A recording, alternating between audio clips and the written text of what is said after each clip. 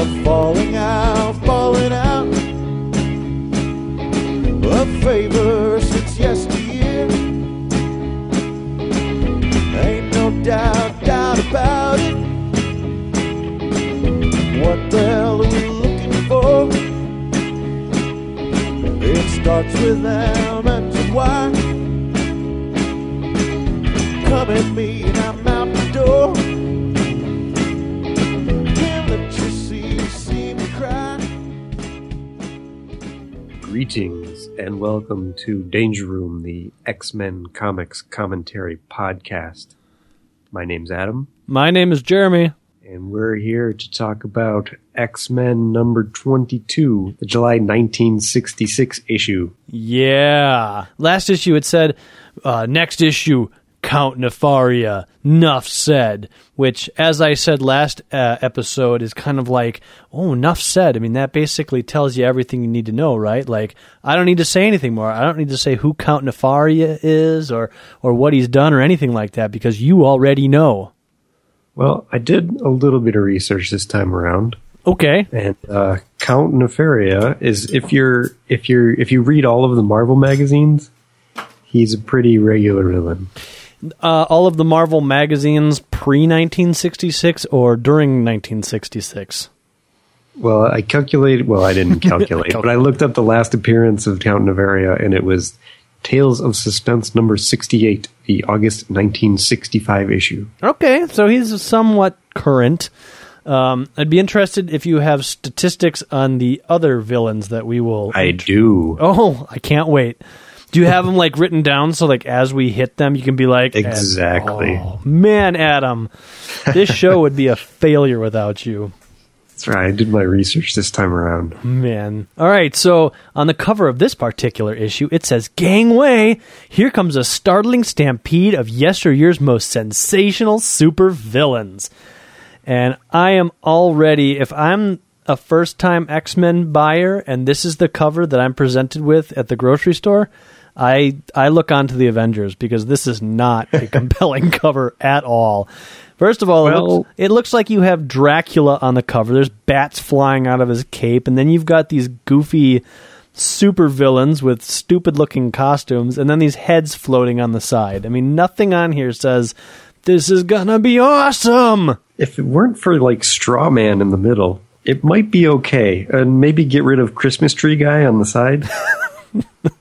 The rest of them are okay. I would agree with that statement, but I'm still looking at Count Nefaria going like, Dracula, I don't know. Is next issue, are we going to fight Frankenstein? Because well, maybe if it's the 1960s, people are like, oh, Dracula. It's like seeing zombies on the cover of something. Well, I'm almost wondering if the idea here is that in 1966, people grab this and they're like, oh my God, Tree Man is back, and so is Porky Head, and so is... Oh, these are all my favorite... Count Nefaria's in this issue. This is going to be awesome. I don't know. Here we are with a 2011 audience. I don't think we're going to appreciate these villains as much as maybe they were back in 1966. But let's jump in and find out. Imagine, dear listener, that you have, some zombies on the cover, and those guys from those Twilight movies are on the cover, some vampires and some werewolves. I see what you're saying. So imagine if that was the cover today, and then we fast forwarded like 40 years, and people are like, who are these shining kids that have vampire teeth? Exactly. This doesn't make any sense. All right, fine. So as we open up the book, we find out that Stan Lee, first of all, is on vacation. It says it right there. Oh. Wow. Since Stan is on vacation now, this is like what they had to do before blogging. They had to produce a comic book just so that they could give status updates. So there you go. It's weird that you would bother telling everybody that Stan Lee's on vacation because no one would ever know. Well, actually, I think as we progress through this issue, I'm going to point out some of the ways in which I think the Marvel staff took advantage of Stan Lee's vacation time. Okay. So anyways, it's still edited by Stan, but it says, what's that word? Emeritus? Editor Emeritus. I don't know what that means. I don't either. Okay. And then the script is by Roy Thomas. The art is by Jay Gavin. The inking is by Dick Ayers, the lettering is by Artie Simic, and Colosso, whatever that might be, is by Irving Forbush Robotics Incorporated. I wonder if we'll find out what this Colosso is. I hope so. The issue is entitled Divided We Fall. So maybe the next issue will be called United We Stand. I hope so. So we start off in the X-Men's Danger Room where the professor is introducing the team to his new invention, or I don't know what it is, but Colosso. Yeah, it's an invention. It doesn't really, I kind of imagine that, well, okay, it's probably an invention, but I don't think anywhere in the comic series do we get any sort of background that the professor is any sort of electronics wizard, but whatever. Well, he shops at Target. We know this. That's right.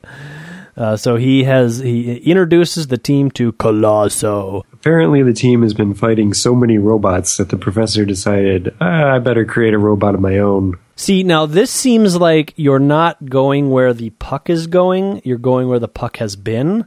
If you've already fought two robots, maybe it's time you devise an alien or something for the X-Men to fight. So Colosso comes out, and he's a big dude. He's got a blinking chest. He's got a blinking head. Well, the little eye isn't blinking. Well, okay, that's true, but the back of his head is blinking and his chest is blinking. The professor says, "Here he is, everybody. You got 5 minutes to fight him," because the professor is a sadomasochist or something like that. He hasn't called out time in a while. No. And it actually kind of feels like he's phoning this one in because he's not like, "Team, here's a big elaborate story that means nothing, and now you have 5 minutes to fight this guy." It's just, you have 5 minutes to fight this guy. I'll be over here. Maybe this fight is more than meets the eye. Could be. So Iceman comments on how Cyclops is going to need every bit of his deputy leadership in order to make this thing happen, which to me seems like, all right, the team now realizes that they need to act as a team in unison, but instead the Angel... last issue he was right. Mm-hmm. But instead the Angel flies headlong into the robot. To which I got to ask, you got this robot, if I'm looking at him, is probably 11 feet tall. What the hell is a guy with wings going to do to that? And why is he flying right at its head? Is he going to punch him in his metal head? Doesn't seem to make much sense. But he flies headlong into Colosso's head, and Cyclops says, "Fly an evasion course and be careful not to be dazed by those flashing lights." But does Angel listen? No, and he gets blasted. Mm-hmm. Stupid Playboy millionaire. And Marvel Girl has to catch him using her telekinesis. Iceman throws some ice underneath Colosso. It's because that's what they did against the Sentinels a couple issues ago, and so Iceman naively assumes that the same tactic will work against Colosso. And Jean Grey follows the lead, attempts to push over Colosso with her telekinesis, but he's too powerful. Professor X, who was clearly aware of the X-Men's desires to repeat exactly what they did with the Sentinels, built some handy little melting leg devices. The professor realizes that the X-Men lack creativity, and he Yes. pretty much predicted that they will try to use the same plan every single time. Then the most powerful and the most tragic of the mutant band steps to the fore. I like how they call it tragic. Out of the way, all of you! I'm unleashing my power beam! Zap! And then he thinks to himself, the only time I'm not a menace to society is when I'm combating one. I'm so tragic. Careful with those eyes. Colosso is invulnerable to Cyclops' blast, and Cyclops nearly takes out Beast, proving that he's right. He's got to be more careful with his beam. Yeah, and he's supposed to be the leader, It's kind of embarrassing. Then we see a picture of kind of the X-Men all acting on their own and basically making buffoons out of themselves as they try to take on Colosso individually. And then Colosso himself, he doesn't look much cooler. I mean, this is not a very flattering pose of this awesome robot that they're fighting. I don't think his arms have any other position. They're always open. Just outstretched. All he can do is swivel. It actually kind of looks like Colosso is looking for a hug. Love? The professor didn't realize what he had programmed Colosso with. And really, Colosso is just looking for some hugs, and the X-Men are trying to attack him. Oh, Professor. Marvel Girl says, "Careful, Hank. It'll take more than raw strength to defeat the robot." To which Beast is like, "Fear not, female."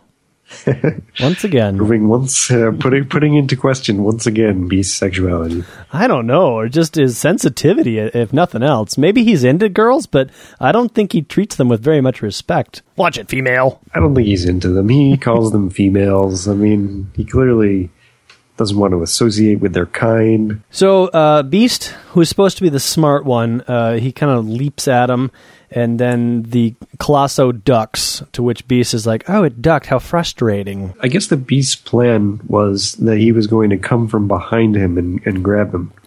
So he was surprised when Colosso did not need to see Beast. That's true. And ducked out of the way. And Beast follows that up with, but it couldn't have seen me unless the professor is guiding it from below. But the professor mentally reiterates to presumably just the Beast that he's doing nothing. He's just hanging out watching. So it's at this point that our trusted deputy leader realizes that attacking without a plan or without using teamwork is not going to work. And he comes up with the genius idea of using teamwork. Which is great because the X-Men, one of the great things about the X-Men is that they always talk about teamwork. Mm-hmm. It's one of the themes that lasts throughout the entire series. To which Iceman is like, oh, that must be it. Of course. The same way we've managed to defeat our other robot opponents. Yeah. At what point in history has it been like, you know what, we shouldn't use teamwork this time. This time I want everybody to do whatever they want to as we try to take down our opponent. That'll do it. The problem with this is that they did kind of try to use teamwork when Iceman froze the floor and Marvel Girl tried to knock him over with telekinesis. That's teamwork. It wasn't all 5 of them, though. It was just 2 of them. Oh, well. And it was just Marvel Girl was like, oh, that's stupid. No. All right, fine. I'll do my part. Oh, it didn't work. You know, she was just backing him up. I mean, she didn't want to do it. She knew that. She was too smart to realize that plan would work twice in a row. True. So they're running out of time because remember the professor gave them a 5-minute time limit, and he now is no longer wanting a hug, but he's kind of doing a Frankenstein walk or a mummy walk, or I don't know what he's doing here. I would if Colosso makes a noise, that's the noise he's making right now. So the X-Men run away. Yep. But somehow they don't manage to run away, and Cyclops and Jean Grey are grabbed by Colosso. Yeah, well, he's outstretched his arms again, because you're right, Marvel Girl and Cyclops are heading in opposite directions, yet somehow Colosso captures the 2 of them. And sensing that the professor is too warm, Cyclops demands that Jean Grey pull his blanket off of him and then throws it over the head of... The professor's like, hey, I'm not wearing pants under this blanket. Give me that thing back. He's got like a hustler under there. He's like, come on, this is what I do during training. You stupid kids, give me my blanket back. It's the only shred of decency I have left. Can't you see I can't even walk? Give me this. No, that doesn't happen. No, instead, the Cyclops is actually using the blanket to block the head of Colosso. Colosso, yeah. Which disrupts his robotic sensory powers. Mm-hmm.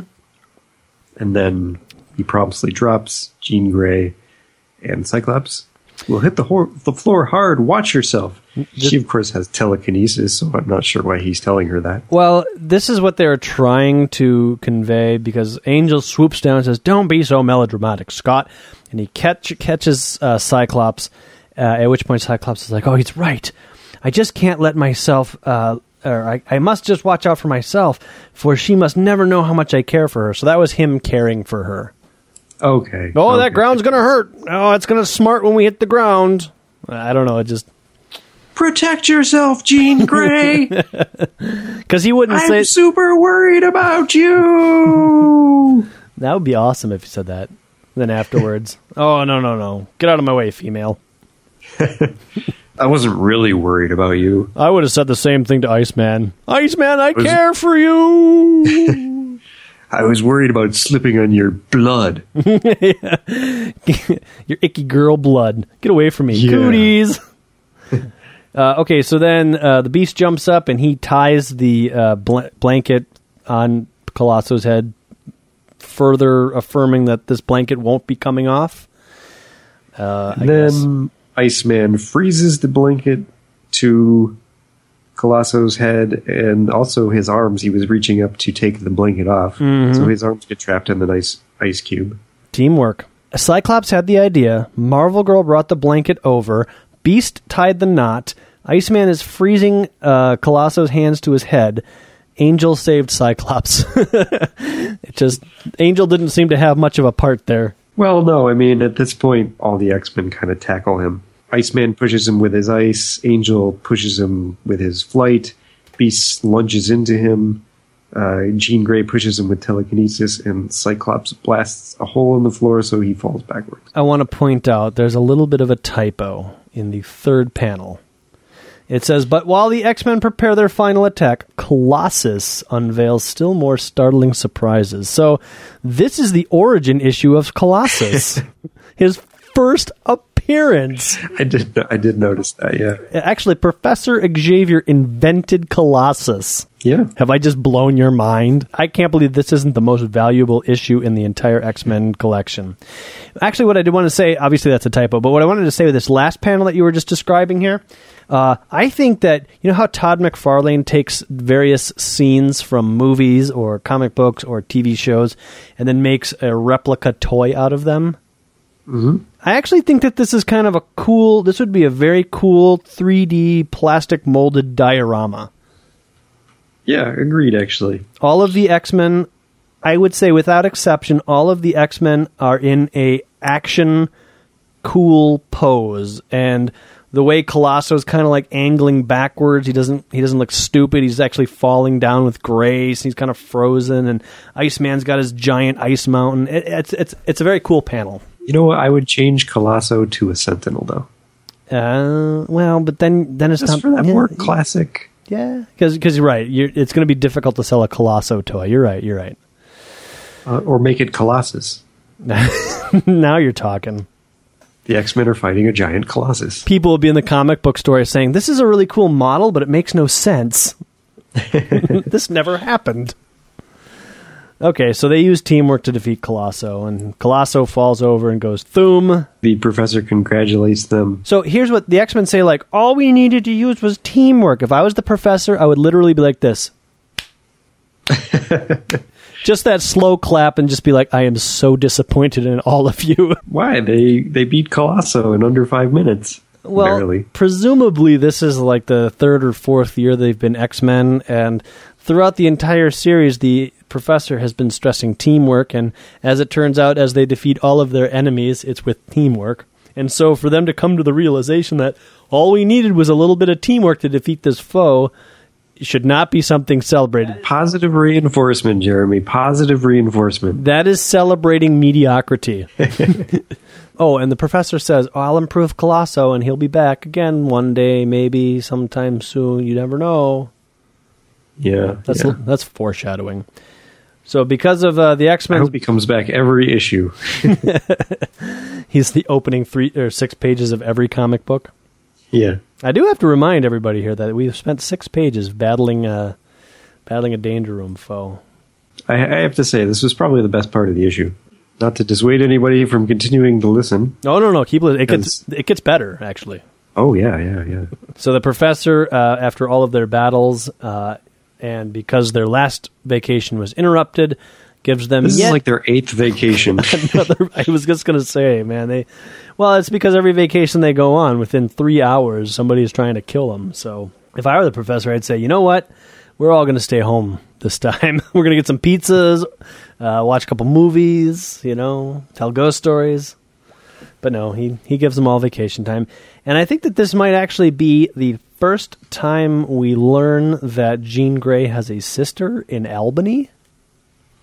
Yeah, she didn't want to visit the sister during the other 7 vacations. Just this one. But this time she mentions them, or mentions her. And I only mention that because Jean Grey's sister may play a somewhat important role somewhere down the line. I think the X-Men are still trying to take a vacation to this day. You don't think it's ever actually happened? No, I think like every 4th or 5th issue, the professor's like, you guys should really go on a vacation. And then Cyclops takes over and he's like, everybody, it's time for that vacation. So the X-Men head off onto their vacation, and Jean and Warren get together to go on a pseudo date. and Jean invites Scott along. Well, actually, the professor is sitting there like, only Cyclops remains pensive and grim. I'm becoming extremely worried about that boy. He's kind of, the Cyclops is kind of lamenting to himself how Jean and Warren make a great couple, and then Jean invites Cyclops to go on their date with them, and Warren's like, yeah, sure. Two's a company, three's crowd, buddy. Get my drift? Come on, man. Third wheel. He doesn't say any of that, but he's thinking it. But Cyclops decides, I'm going to go anyway because I can't resist the temptation to spend a few more minutes near the one I love. I didn't know he was in love with Warren. And then we get the best panel in the entire issue. Yes, the professor's head is falling off. Yeah, the professor is, I don't know, he just like, I am confined to this wheelchair, a hopeless cripple. Will there never be a rainbow for Professor Charles Xavier? Oh, wait, no, he says, is there no chance for me? Will I never walk again? I can't accept that. I can't. Actually, he also says, they can walk in the sunshine. Feel the wind stinging on their faces. Like, what, you can't wheel this guy outside to get a little sunshine and wind in his face? Love of God. He can't feel the sunshine and the wind striking his walking face, just his riding face. I mean, geez. Is this guy, like, afraid of the outside or something? I can't go outside. I can't walk. You fools. I will never know what water feels like. Professor, just put your hand in the pond. No, you don't understand. I can't walk. But Professor, shut up, female. I can barely even talk to you this way. Because I have no legs. Professor, that makes no sense. Shut up, female. All right, so anyways, I can drive a car and a plane. But I can't walk and have the sun on my face at the same time. And I'm immensely rich. I don't know how to, I haven't been outside in years. So anyways. Professor, you were out last week. No! Shut up, female. Professor, it's me, Angel. I know what I said. All right, so then we go to some secret laboratory with machines and doodads and, I don't know, like blood cells on a computer monitor or whatever the heck's going on behind Count Nefaria. But apparently we're in Count Nefaria's lair. Yeah, and here we see Count Nefaria, otherwise known as Dracula. He's prepared to strike. He's got a monocle, and that's pretty cool. Yeah, for some reason, why is he going after the X-Men? Well, as you see in the third, he has just regained power of the Magia gang, whatever that is, as well as 5 supervillains, which he has recruited as his lieutenants. And he's got some fiendish plan, but he needs more super-powered allies. And he stumbles upon a newspaper article that has the X-Men on the cover, very happily, smiling, with an editorial that says, heroes or villains. And he says to himself, well, maybe I can recruit these guys. Maybe they're just who I need to round out my gang. And there you have it. That's the motivation to this whole plot. Okay. All right, I buy that. That's cool. I'd do the same thing if I was down there. Beast and Iceman are on vacation. They're going on another double date with Zelda and Vera. They bump into Zelda. Everything's great. And then Beast thinks he sees Vera. But it's a man! Well, this just goes more, lends more credibility to the people in Manhattan not knowing what the hippie scene is or what's going on in Greenwich Village, because it's this guy with a suit and a tie and glasses and a bob haircut who's like, hey, man, it's getting so a rock and roll singer can't get no privacy anymore. Like, what rock and roll star looked like this dude in the 60s? Other than the bob, nobody was wearing those glasses or the suit and the tie. Well, you know. I sense a little bit of disconnect between the Marvel bullpen and what was actually happening in the mid-60s. But, it could be me. I don't know. Maybe somebody went to, like, a small bar and they saw some folk singer and they were like, this is rock and roll, man. Well, I think what they're trying to do here is they're just trying to show the freakiness of Greenwich Village in the 60s. Cats. Cool cats. And they're trying to make fun of rock and roll singers with their long, freaky hair like the Beatles and the Stones. I mean, I think this guy is supposed to look like Mop Mick Top Jagger. Dude. Yeah, but I don't think Mick Jagger ever wore a necktie that the like that. Yeah, he did. He did. Not like that. Or a blue sport coat. Well, I don't know about the blue sport coat. All right, moving on. My point of reference here is the fact that Beast mistook a woman for his true desire, a man. Aha! I see what you're saying. He was like, I really hope this is Vera. She's looking so nice these days. Oh, it's a man. Oh, he looks nice too. I can hope. Can I call you? I know your name is Waldo, but can I call you Vera just for one night, baby? I'll give you $100. I'm a rock and roll star. I do not participate in weird sexual acts like that, you deviant. I am going to go play my guitar now in a coffee house. Good day. So, Vera is actually standing right behind or next to Waldo, the transsexual, transvestite, or whatever he was, rock star, and she says, "You've made a fool out of yourself."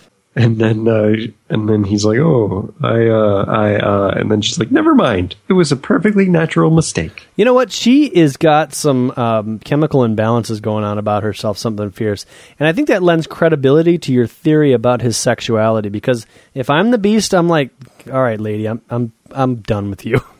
You are far too annoying. Like, I met you in the library, and you were mean to me. I met you just now, you were mean to me. Forget it. Off with you." But no, he takes it. Yep. Well, gals, we've just got enough time to catch a show before dinner. What'll it be, Goldfinger or Thunderball? Were both of those movies out in the theater at the same time? I was going to ask the same thing, because I know there was a James Bond movie that came out. There were two out at the same time, but that was a Sean Connery and a Roger Moore movie. Well, these are both Sean Connery movies, I believe. All right, so then Vera is trying to make some chit-chat with Beast and asks what he does at that private school, and he says that he hangs around by his feet. And Vera says, "Honestly, can't you ever be serious?" And the delicious irony there is that the Beast is actually being honest. So we cut to dinner with Jean Grey, Cyclops, and Warren. These have literally been like the most boring pages of any comic book ever. First we go from like fighting robots to like some sort of romance comic. But at any rate, yeah, this is character building. Whatever. This is important stuff. This is what all the housewives are reading for. I do have to say, okay, so they're sitting at the table. Cyclops wishes that he could pay for his own meal, but the Angel, since he's a millionaire playboy, is paying for everybody. But it makes me wonder, don't they get a stipend? You would think the professor would reward them somewhat well, right? Yeah, or like the company credit card. I mean, the professor's buying Colosso-type robots. I mean, that can't be cheap. To give these guys like a vacation with 2 weeks and maybe like, okay, it's 1966, so give everybody maybe well, I guess they don't have credit cards, but give everybody like $150 cash. I mean, you ought to be able to buy up the town for $150 in 1966, right? 2 weeks, no cash. Don't come crying to me. Yeah, right. You've been living here and fighting my battles for me and traveling all over the country and all this sort of stuff, but you know what? You go get some money from your parents. I ain't a charity. Anyways, so whatever. So Angel pays for everything, but I gotta say, it's a very striking image of Jean Grey here in the fourth panel. You like the one where she's Warren's putting on her jacket? Yeah, it's a very good rendering of her face. Yep, J. Gavin extraordinaire. Angel puts on her coat, and Cyclops is looking. He must be awful dinner company. Yeah. This is how I imagine it is. Angel and Marvel Girl are just blah, blah, blah, blah, back and forth. Marvel Girl's talking about clothes. Angel is talking about Warren Worthington Industries or whatever. And Cyclops is like, "I could kill people with my eyes. I better not speak. I might accidentally drop my glasses. I could kill everybody in this room right now. My words might hurt somebody. Scott, did you say something? No. I'll have the gazpacho. It's like my soul. Cold and red." Anyway, so do we know at this point about Cyclops' family at all? We do not. Okay, so all right, so we just know he's a sad dude. So anyways, They split up. Yeah, they split up. Angel wants to know if he can drop Scott off somewhere. Scott says, "No, I got some people I gotta meet. Oh man, we're gonna go to the bar and we're gonna get wasted on beer and booze later with my friends that you don't know from Canada. I'm going to meet right now. I'll see you. Bye, everybody." Could this be the origin of Alpha Flight? Yes. Hey, Puck and Sasquatch. Good to see you. There's some thought balloons. Angel's like, "Oh, finally, Jean. Oh, she wants me." Jean's like, "Warren is a wonderful guy, but when will you see that it is you whom I love?" Referring to Scott. They officially admit their love for each other in this issue. Well, it's a veritable love triangle, where Scott is in love with Angel, Angel is in love with Marvel Girl, and Marvel Girl is in love with Scott. Why don't they all just do it? And the professor is also in love with him. He just wants to watch. My legs! I can't go out. I can't do anything. I'll just watch from the window. You guys go outside and do it. I'll just creepily look from the window. I can't even watch you guys. My legs! If I had use of my legs, then I could watch. So Cyclops is walking lonely. He's walking down a empty sidewalk, thinking to himself that, "I'm not meeting anybody. I just rented a hotel for 2 weeks." Yeah, that's really sad and pathetic. "What did you do on your vacation?" "I sat in a hotel room for 2 weeks." "Did you watch TV?" "No, couldn't afford it." No wonder he couldn't afford dinner, because he had to pay for his hotel for 2 weeks. So he wants to clear his head with a walk through Central Park, where Marvel Girl is flying through the air. It makes absolutely no sense to Scott, but he tails her anyway, and she vanishes. And he says, "Oh, my eyes have always been a curse. Are they now playing tricks on me as well?" Meanwhile, in Grand Central Station, Marvel Girl is waiting for a train. So she's not flying in Central Park. No, she's not at all. Just in case you were confused. And she hears on the radio that somebody has also spotted a flying X-Man to Marvel. And this is actually another good rendering, that arched eyebrow. Well, it's a good rendering of Marvel Girl. She says, "The only other X-Men that can fly other than me is the Angel. I'd better go check this thing out." But she knows it can't be the Angel because he just left me in his car. Mm-hmm. So she pays a cabbie, and she quickly gets changed into her X-Men uniform, and Which she does in the woods. well, and apparently she decides to sneak through the forest like Shaggy would. Yeah. I imagine her toes make that noise, that noise. Scooby's like right behind her, doing the same little foot shuffle that they do. Roinks! Yoinks, Marvel Girl! Like, look out, Scoob. She is suddenly attacked by, dun dun dun, Plant Man. Soon the world will remember the name of Plant Man. You know, I remember the name of Plant Man. Wasn't he a Mega Man villain? There was Skyman, Woodman, Airman. There's a lot of different mans in Mega Man.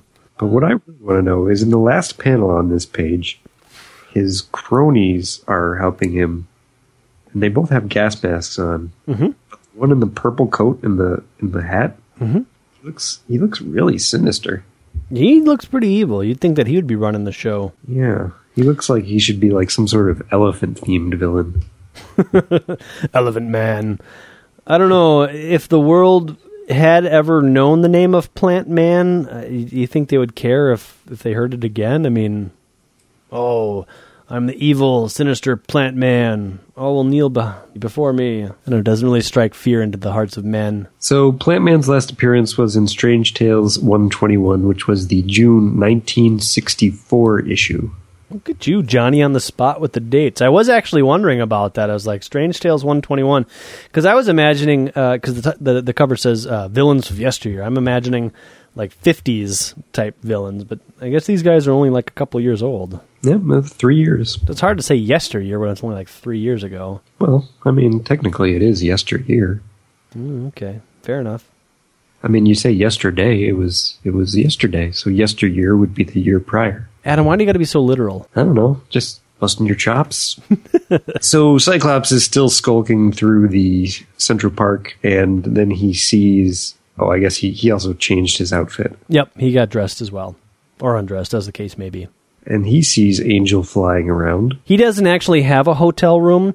He just said that to himself to make himself feel better. He actually is staying in these bushes in Central Park for the next 2 weeks and happened to have his costume there and just like, well, I might as well get changed as long as I'm doing some investigating here. He was going to sleep in a treehouse. So, yep, he sees the angel, and he calls to the angel, but the angel doesn't hear him or is pretending not to hear him. But wait! We cut to where the angel is. Where is the angel? The angel is in his car. Yes, he is. He's listening to the radio, and they are also reporting that some interesting things have been observed in the vicinity of Central Park. Now, if you go from the previous page panels where they refer to Angel flying in the park, it would make sense that Angel would be hearing the same thing and saying to himself, oh, wait, I'm not in the park. I should go check this out. But instead he says, but what would any of the gang be doing there? And why is it news that people are seeing the X-Men in the park? Strange happenings at the park. It doesn't seem to make sense in a world where the Fantastic Four and the Avengers are regularly fighting the Kree, Galactus, and Skrulls. A couple of dudes flying around Central Park doesn't seem like it would be very newsworthy. Yeah. Anyways, so the angel wonders: is it Eunice or the Blob or some other villain? I better go check it out Because they're still on the loose. They are, as mentioned here, as reminded to us. So he flies in and he discovers Himself. Mm-hmm. And he decides to follow himself, and he disappears. With a prominent bleep sound. And then he sees the Scarecrow. Dastardly Scarecrow. And he reiterates what we all are hearing. Mister, I'd never heard of you. You must be one of those villains from yesteryear we've never heard about. So the Scarecrow's last appearance was Tales of Suspense number 51, which was the March 1964 issue. So he goes back even a little bit farther. Okay, so we're at 2 years. My question is the same question that Angel's asking. Are you responsible for that phony version of me? Do we yet know who is responsible for these illusions of the X-Men?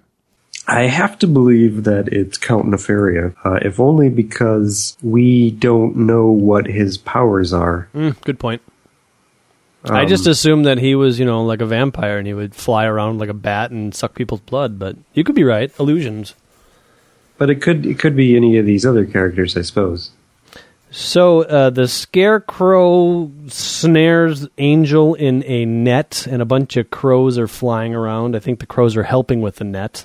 Apparently, Scarecrow thought was pretty ironic because Angel flies. Yes, clever. The person who took down Marvel Girl, that was Plant Man. Plant Man's ability seemed to be the ability to shoot a gun that was filled with chloroform. Yeah, and it makes the plants come alive, and he then controls them, I guess. So are these... I guess what I'm trying to get at is the two people that we've encountered so far, are they mutants or are they altered or are they... What are they? I don't think they're mutants. I know the Scarecrow's not a mutant. Okay. What's the Scarecrow's power? I thought it was like striking fear into people, but maybe that's the Batman Scarecrow and I'm just getting them confused. I think that's the Batman villain because Angel doesn't look scared and isn't acting scared. All the Scarecrow seems to have done is snared him in a net with his crows and a net, basically. I guess maybe he has the power to control crows. I mean, it changes. The Scarecrow that I remember is from the 90s. And that's probably the Batman villain. No, it's not. It's actually a Ghost Rider villain. It's not this guy, though, is it? It is. Is it? Get out of here. Same guy. All right. But much evolved. Okay. I would have to imagine, because Ghost Rider would just drive through this guy. Oh, I just killed that villain. Oh, well, end of the issue, 2-pager. Okay, so the Magia goons, they pick up the Angel. So the Angel's never heard of the Scarecrow, but apparently he has heard of Magia, because he's like, oh, I thought their crime cartel had been smashed. So anyways, we move on to the girls. Vera and Zelda are with Bobby and Beast. Mm-hmm. Somebody's house, maybe? And this is where Vera shows more of her bipolarism, because first she was treating him like crap, and now he's like, oh, we're going to listen to some music. I got an idea. We should listen to the Beethoven concert coming up. And Vera's like, oh, Hank, you're so refined. Oh, Beast, you're so refined. That was your Toad voice. Yeah, the Toad is morphed into Vera. That's part of the Stranger's dastardly plan to infiltrate the X-Men. And that explains Beast's attraction for Vera. She's really a man! Hooray! So anyways, while they're trying to tune in the Beethoven concert, they stumble across another news bulletin about the X-Men flying around Central Park. And Beast promptly leaves. Well, they first try to play it off like, well, that can't be, that's strange. I'm gonna go home now because I'm tired. Yeah, Iceman is like, I don't know what's going on, Hank, but, what do we care? This is where I got a little bit confused in the comic, but I think maybe it's making sense because Beast says, hey, I got to go take some tranquilizers because apparently he's admitting he's got a drug problem. He's like, okay, Bobby, I know that was, he's whispering this, that was a poor excuse, but we got to go investigate this thing. So why don't you make an excuse and you can meet me somewhere? What I thought was that the Iceman is staying behind with the ladies, whereas Beast is going to investigate. I think that Iceman will eventually leave the ladies, but he's got to come up with his own. I don't think they're working together, basically. As far as the tranquilizers bit, I think that, he just needs to take a nap. I think what's the idea here? I need to go and get some well-earned Z's. He's scared because, the X-Men are flying around Central Park. I must lay down, take a tranquilizer. Yep, you're right. Yeah. So anyways, where's Hank going, Vera? To the moon for all I care. She's not even like, oh my gosh, I didn't realize you were so upset by superpowered people flying around Central Park, honey. I understand. Oh my gosh, I know it's so scary with these people and their mutant abilities, and we don't know if they're good or bad or if they're powers or, oh my gosh, maybe I could come with you and we could talk about it. No, she's like, pansy. Well, if you look at the look on Beast's face, he's clearly being rude. Well, so I think she's just responding to his rudeness. And not very sensitively. I take her side in this one. Okay, fine. She knows that he's not into women anyway. So the Beast does some investigating on his own. He goes straight to the zoo, because the last sighting took place near the zoo. And he was like, I totally want to check out the zoo, because there's animals. And he immediately is encountered by a villain from yesteryear who is known as the Porcupine with 2 exclamation points. Yes, indeed. Okay, so he's the Porcupine. And, all right, so what does he do? Well, he has some nerve gas that he shoots. Yep. And he has a suit that he built that has quills that he can control. So when the Beast tries to kick it, he gets a kind of cartoon-like response.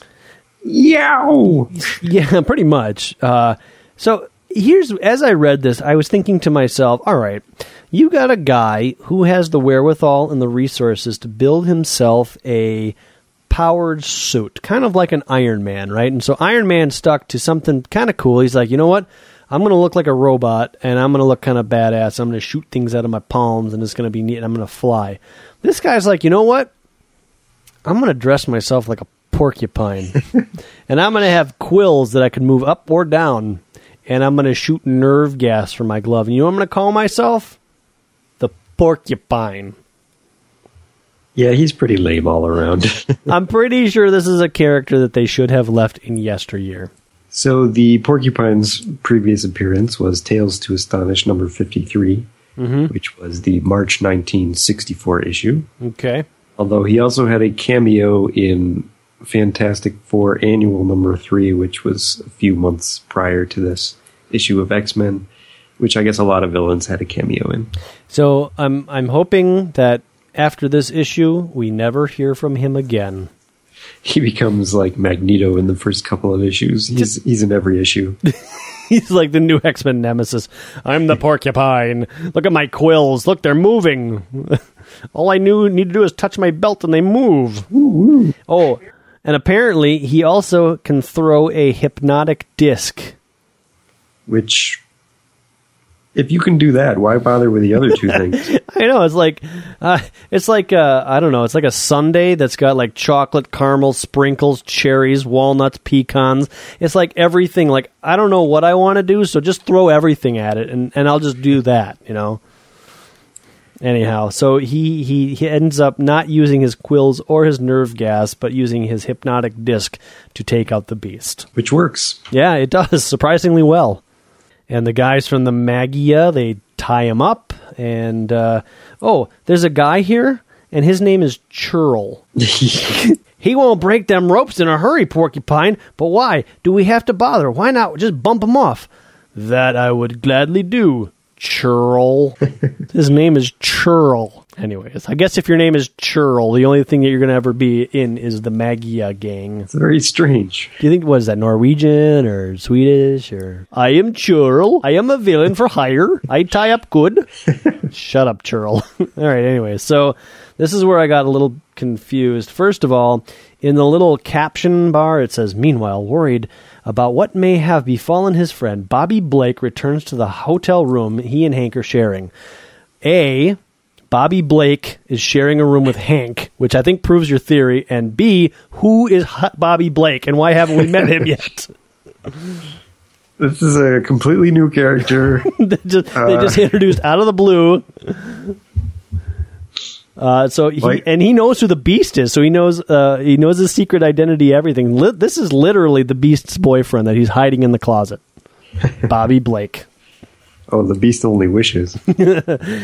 But oddly enough, Bobby Blake seems to have the same powers as the Iceman. So I'm a little worried here that this is Mimic again. I don't know. So Bobby Drake. I don't know, man. We'll just call this. This is a typo. It's the second one. Colossus and Bobby Blake and Churl. I mean, they couldn't have meant to call him Churl. Come on. He was supposed to be Charles. Charles or Carl, but Churl? I'm sorry. Anyways, yeah. So the Iceman springs into action. Yeah, so I guess what happened is that Iceman took the girls back to their houses or something, and then returned to the hotel room where they previously were. I don't know. Yeah, sure. That's a good enough explanation for me.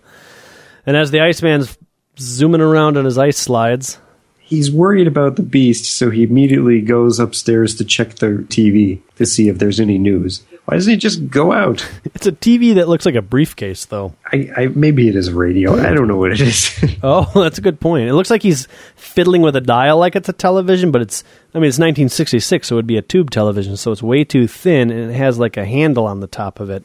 But it's got the rabbit ears. Teleradio. There you go. He's actually in he's in the Baxter Building, and he's using Mr. Fantastic's radio vision. The Baxter Building does have hotel rooms. There you go. See? All right. And then the Iceman says, I'm not going to let that masquerade get away with this. It's time for the real Iceman to get into action. Yes. And he immediately discovers the other Iceman, starts following him. Once again, he disappears without a trace. Mm-hmm. And Iceman is now attacked by a yesteryear villain, the mysterious Eel. There's nothing mysterious about this guy. He's just stupid. It's mysterious that anybody would dress like that. Okay, I'll give you that. Yes, the eel strikes out. How is his costume related to an eel? That's what I want to know. Let's assume that it's slimy. And what's his power? He has electrical jolts? Okay, so he's like the electrical eel. He's an electrical eel. He's an electric eel, yeah. Well, he's an electric eel. So Iceman shrouds him in a box of ice. Oh, he was from Strange Tales number 117. What year was that from? Oh, that was from February of 1964. Okay, so a lot of 1964 villains. Yep. Fascinating. Apparently, the Torch had defeated him earlier, as he states on the page there. In Strange Tales, yes. Yeah. Which I guess was Strange Tales was the Torch magazine for a while. Oh, okay.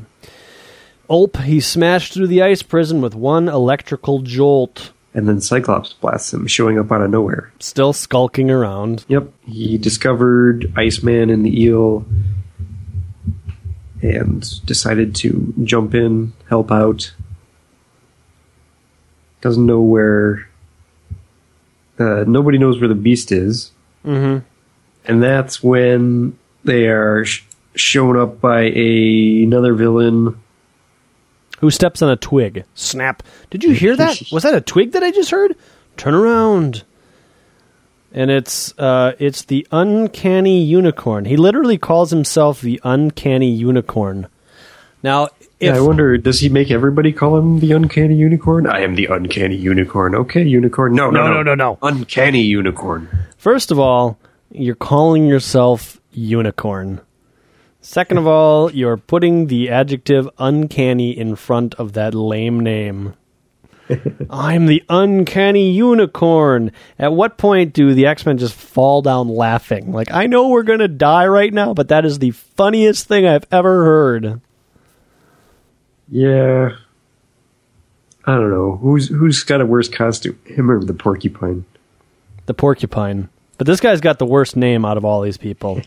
I mean, the unicorn is so... I mean, that's like 5-year-old girls love unicorns. Like, guys aren't like, oh, unicorn's in this issue. I love unicorn. Dude, no.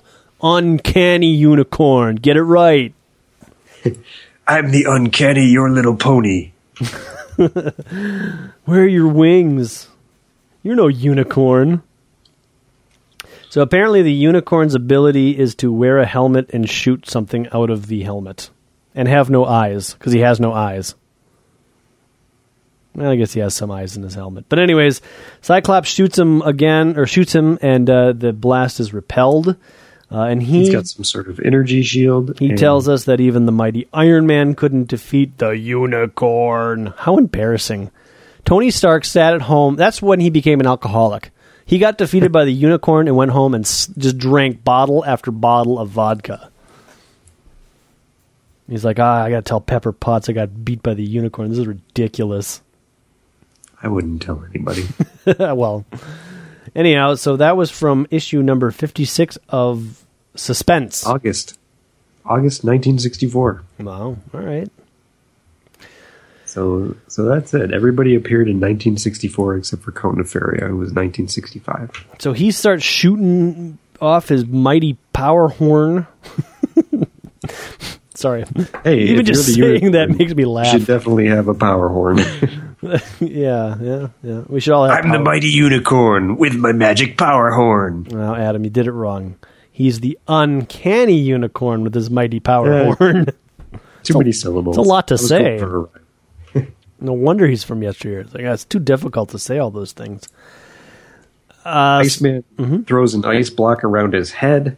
Which, come on, that's got to stop him. Well, I mean, Iceman has used this tactic almost in every issue, and I don't think it has ever once worked. Well, he's got ice powers. He's limited. What else is he going to do? Yeah, I suppose. But yeah, I mean, you're right. He does freeze this guy's head into a block of ice. So you would think that, yes, he would just literally fall. I mean, by all rights, he should probably be dead. Don't you think? Unfortunately, he responds, little does my attacker realize that my helmet, developed by my former communist overlords, has devices even for an emergency such as this. So the communists were sitting down developing this helmet, and they were like, what do we do if ice block go over? Heat helmet. Da, comrade. Vodka.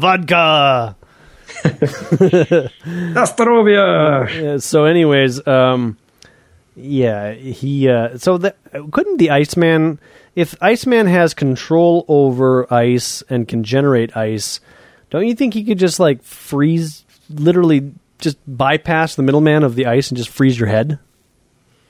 Yeah, and why doesn't he attack any of the rest of his body? I mean, clearly he discovers right away that there are thermal units in his headgear. So why not freeze his arms, his legs? I'm going to give him a little bit of credit because he realizes this, and he's younger and slower. But by the time he realizes all of that, the eel regains consciousness and shoots him in the back like a coward. Yep, like a stinking eel.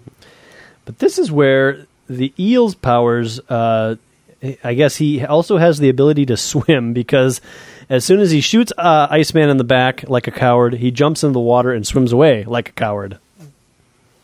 Is there a pond in Central Park?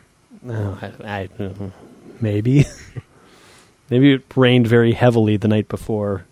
I don't know. I mean, maybe there is. I have no idea. Maybe. But yeah, he swims under the water to avoid Cyclops' blast, and then Cyclops foolishly has turned his back on the uncanny unicorn, who was not taken out, so why would he do that? Anyway, the unicorn blasts him with his power blasts from his hands. So not only does he have a horn blast, but he's got hand blasts. Why even have the helmet in the first place? How is that a unicorn theme? I get the power horn unicorn, but the hand blasts, I just don't get it. I'm with you, bro. I don't get it either.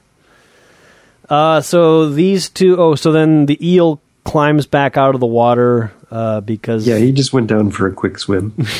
Maybe that's part of his costume. He's like, it's getting dry. I need to get it wet. You know. I don't know, limitation. He's got every 15 minutes, he's got to get the whole thing wet or something. So they pack up the X-Men into what looks like a hearse, or actually kind of looks like the Ecto-1. Yeah, it does. It's kind of like a hearse / ambulance. Old school ambulance. Yeah. And they take them out to the docks. And they throw them in the water and they drown and die.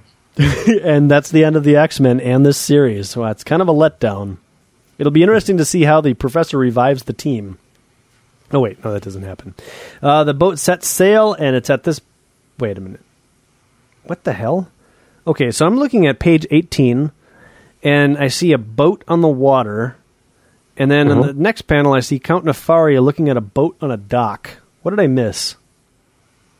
They loaded the X-Men into the boat. The boat takes off and meets Count Nefaria where he's been waiting for the boat. Oh, okay.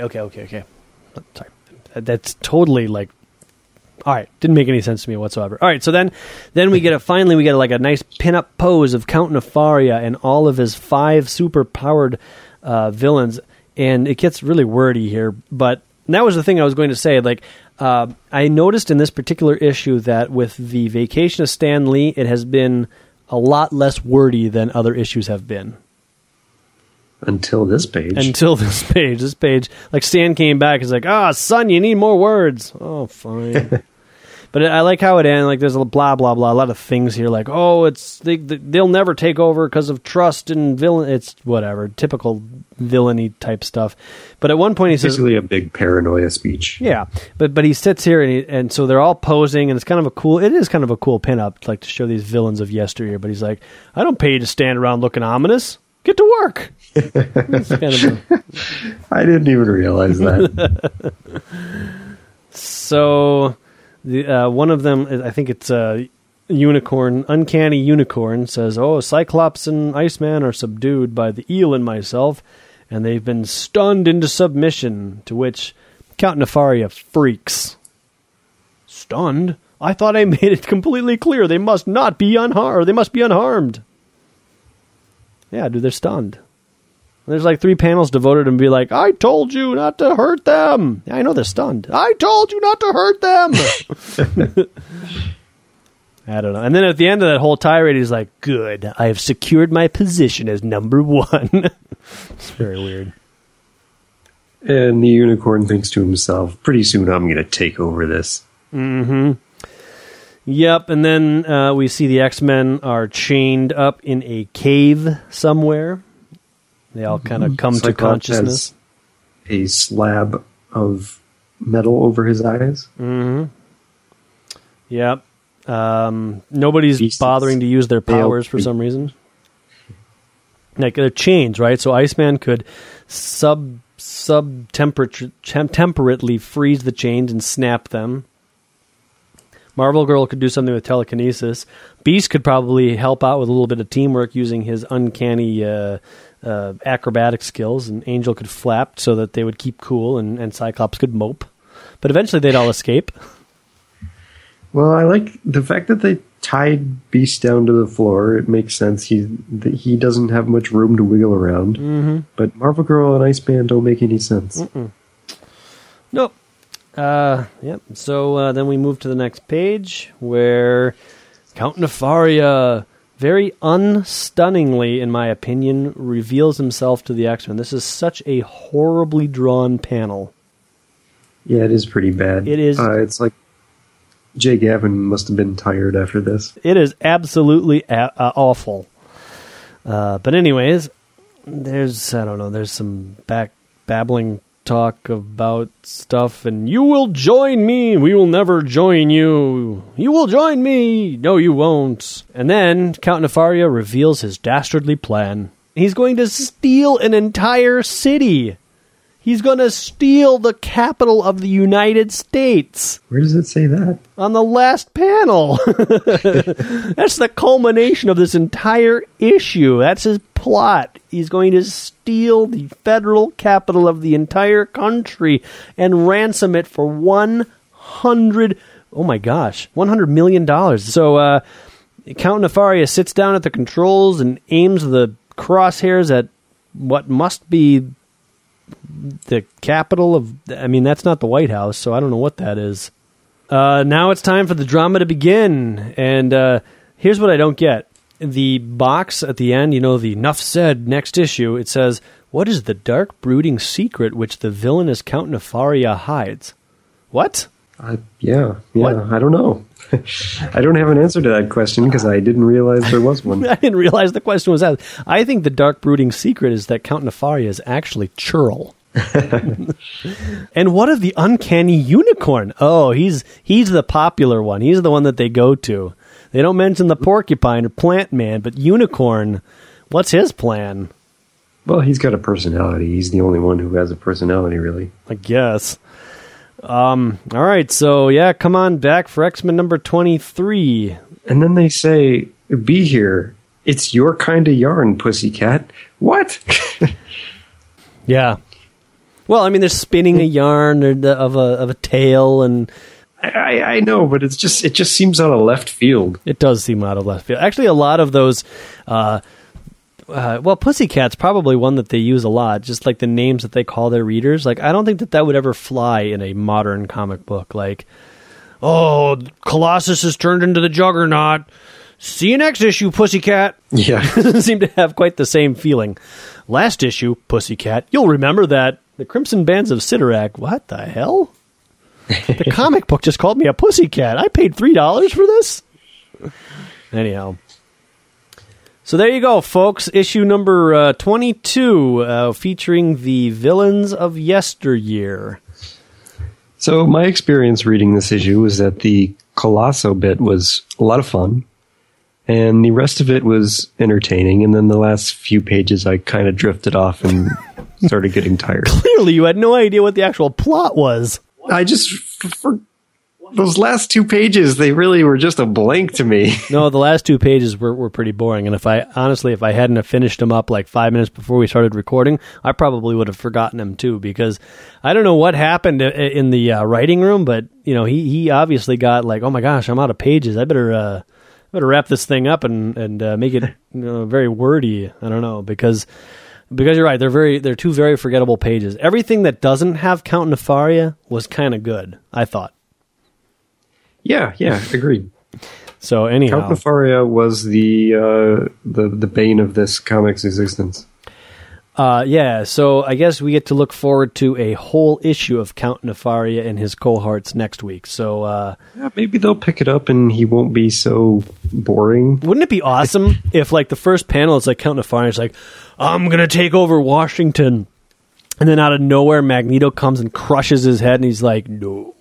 And then also the X-Men have to fight Magneto, and it's not even about Washington at all. And then they defeat Magneto, and they go back to the mansion, and they have some more training classes. That would be an awesome issue. Does Magneto still make these new yesteryear villains his new Brotherhood of Evil Mutants? Oh no, he smushes them all. Oh, okay. I mean, he just he likes to play with the X-Men and fight them and have a good like repartee. But when it comes to these villains of yesterday, he finds power lines and anything else that's magnetic and just shoots it right through their hearts. Just dead, done. He's not screwing around with them. Enough said. Enough said, pussycats. All right, so drop us a line at dangerroom@redcatproductions.com. Visit us at facebook.com/dangerroompodcast. Where else can they get us, Adam? At Danger Room Go. Did you mention the webpage? Yeah, you can go to www.redcatproductions.com/dangerroom and check out all of the issues. And one of the new cool things we're doing is we're adding some of the choice panels of the comic book right on the page. So if you don't have a reproduction or the original issue or some sort of guide, you can at least get the jokes that sometimes we're telling that relate to a panel. Yeah. I'm hopeful that this issue will contain Porcupine Man, but that's Adam's call. We'll find out. I think that's about it. So and also you can go onto iTunes and leave a review there or something. I mean, geez, come on, we're delivering all of this this wonderful material to you. The least you could do is just ping us back with something. But if you choose not to, we will be here next week. Same X time, same X channel. Mm-hmm. All right, well then, I guess until then, the Danger Room is closed. Oh, I've been searching yesteryear, house to house, door to door.